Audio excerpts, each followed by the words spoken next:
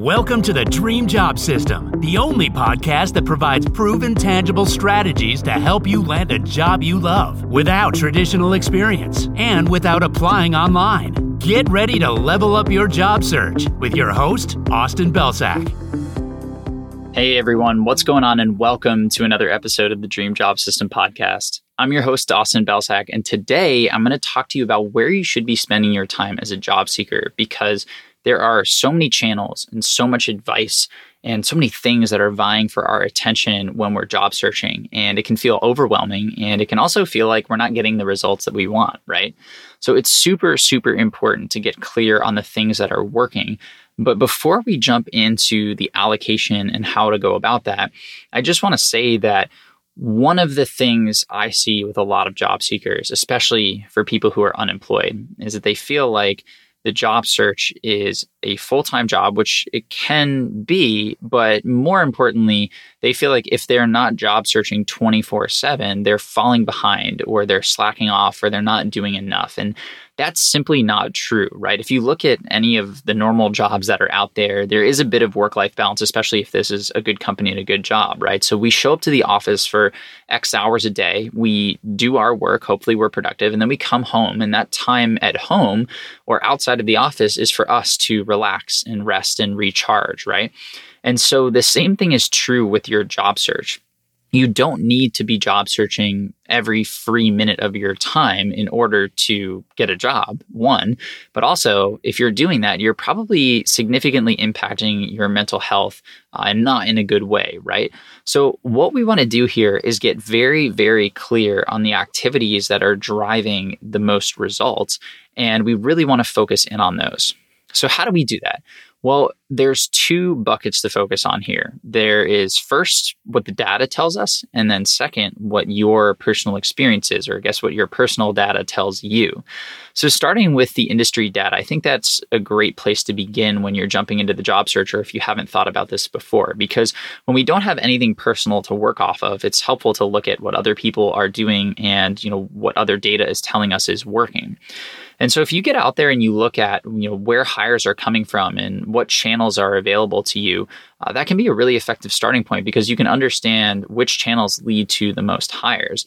And typically what you see is that, referrals end up leading to the most hires, but I think it also expands your horizons on the channels that are out there, right? We don't just have to apply online through a job board. We can go through a recruiting firm, or we can try some of these apps that are out there that help you get placed. Or you can try to build referrals, or you can try to create a personal brand and get in the door that way. There's a lot of different channels and opportunities. But understanding what the data looks like for each of those channels is really, really important. Now, the next thing is your ability to go out there and test this stuff for yourself, track your metrics, and see what's successful. So when you see that data and when you understand the channels that are out there, you can make a decision on where you want to spend your time. And the other thing that I didn't mention earlier, but I would encourage you to do, is think about which one of those channels actually plays to your strengths and would bring you energy versus sap it. I know that's kind of a funny thing to say when we're job searching. I'm not sure any part of the search is truly super fun or enjoyable, but there are certain avenues that we probably feel more comfortable with or better suited for. And so we want to test those out, but we also want to make sure that we're testing out what the data is telling us. So for example, the data around referrals shows that 40 to 80% of hires are made via referral. And so that's a channel that's really hard to ignore when such a vast amount of referrals or hires are made via referral. And so if the idea of talking to a stranger or networking terrifies you, I, one, would still encourage you to go down that referral channel simply because of what the data is telling us. But two, I would also think about the ways that are available to you when it comes to building relationships and getting a referral. And hopefully through listening to this podcast, you're getting some different ideas around how you might be able to do this. And, I'm an introvert through and through. I'm recording this podcast in my closet, which is a much more comfortable environment for me than getting out there and going to a networking event with, 50 or 100 other people. And that's how I approach my networking. I try to create a one-on-one situation. And so the first thing I would encourage you to do is select the channels where you feel like you have a good chance of succeeding, or they play to your strengths, or the data is telling you to go there. And if the data is telling you to go there and you're uncomfortable with that channel, don't be afraid to go deeper into that channel and try to think about how you can get that result while playing to your strengths or staying, in an area where you feel like you can be successful. So now we're getting out there and we're testing channels. And the next thing that we want to do is keep track of our data.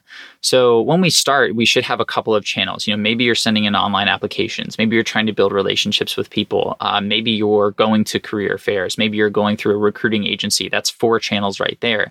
What I want you to do is keep track of the number of applications that you push through those channels. And then I want you to keep track of the data. And again, data means 2 things here. It means what results are you getting? And also, what is your feeling around this channel? Because again, we want to be playing to our strengths. So if there is a channel that is getting you results, awesome. We want to note that. And if there's a channel that may not be bearing fruit yet, but you're enjoying the process maybe more than you are with other channels, or you feel like there's a chance of success or a thread of hope with that channel, we want to double down on those channels. We want to remove the channels that aren't working, and we want to focus in on the channels that are working. And then you want to rinse and repeat. You want to keep testing this as you go through the job search process. And eventually what you're going to do is narrow down to a couple of channels where you feel really confident, where you feel really comfortable, where you can go super deep on thoroughly understanding the ins and outs of that channel and what you need to do to be successful. And that's really where the results are going to come from. So we can close out here, I think, with some data from my side, because I think it's helpful to give people a starting point. But as you all know, no surprise, I really emphasize building those relationships and working on those referrals. And so the big mistake that I see job seekers make here, and the point I want to emphasize, is that too many people spend too much time on channels that aren't working out for them. So the most common thing I hear from 90+% of the job seekers out there is that they've just been applying online. And when I ask them, well, why do you keep doing this if it doesn't work?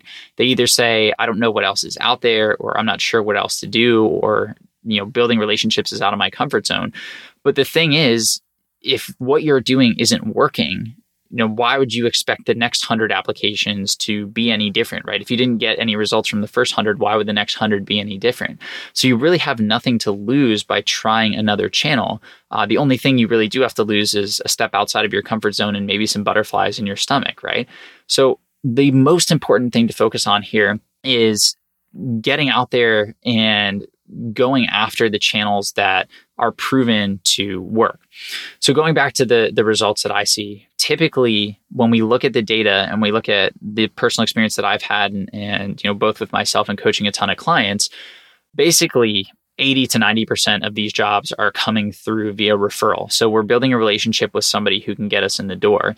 And occasionally we'll get a lead from an online application. But the data really lines up well with that. When you apply online, you have about a 2% chance of getting in the door. Whereas if you go for a referral, you have a 40 to 80% chance of getting hired. That's what the data is telling us. And so the problem is most job seekers flip that on its head when they are putting in the time when they're actually doing the activities. So what I mean by that is they spend 90% of their time applying online, the channel that only has a 2% chance of success, just for getting an interview. And then they spend less than 10% of their time on networking, which is the channel that has the highest rate of success. And so I don't just want you to take that data and my word for it. I want you to go out there and I want you to test these channels for yourself.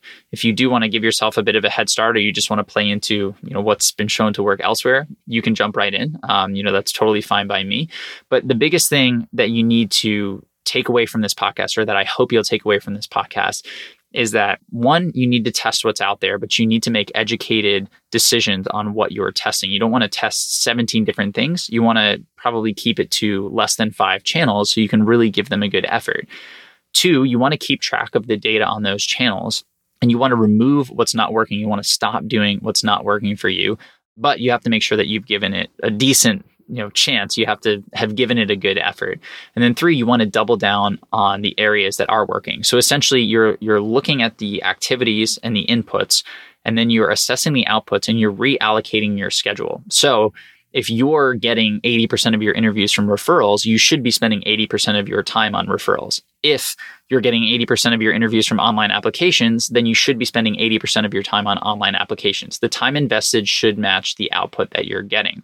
That is the most important takeaway. But I hope this helps when it comes to figuring out how to approach this whole crazy system, where to spend your time. And I also hope that it gives you permission to stop doing things that aren't getting you results. That's it for today. But before you go, do you want me to review your resume or your LinkedIn profile for free? Because that's exactly what we're doing for a ton of Dream Job System listeners. Here's the deal. Ratings and reviews are incredibly helpful for this podcast. They push us up the charts and they allow more people to find these episodes and get this advice. So every week we look through all of the ratings and reviews that we've received and we pick one person.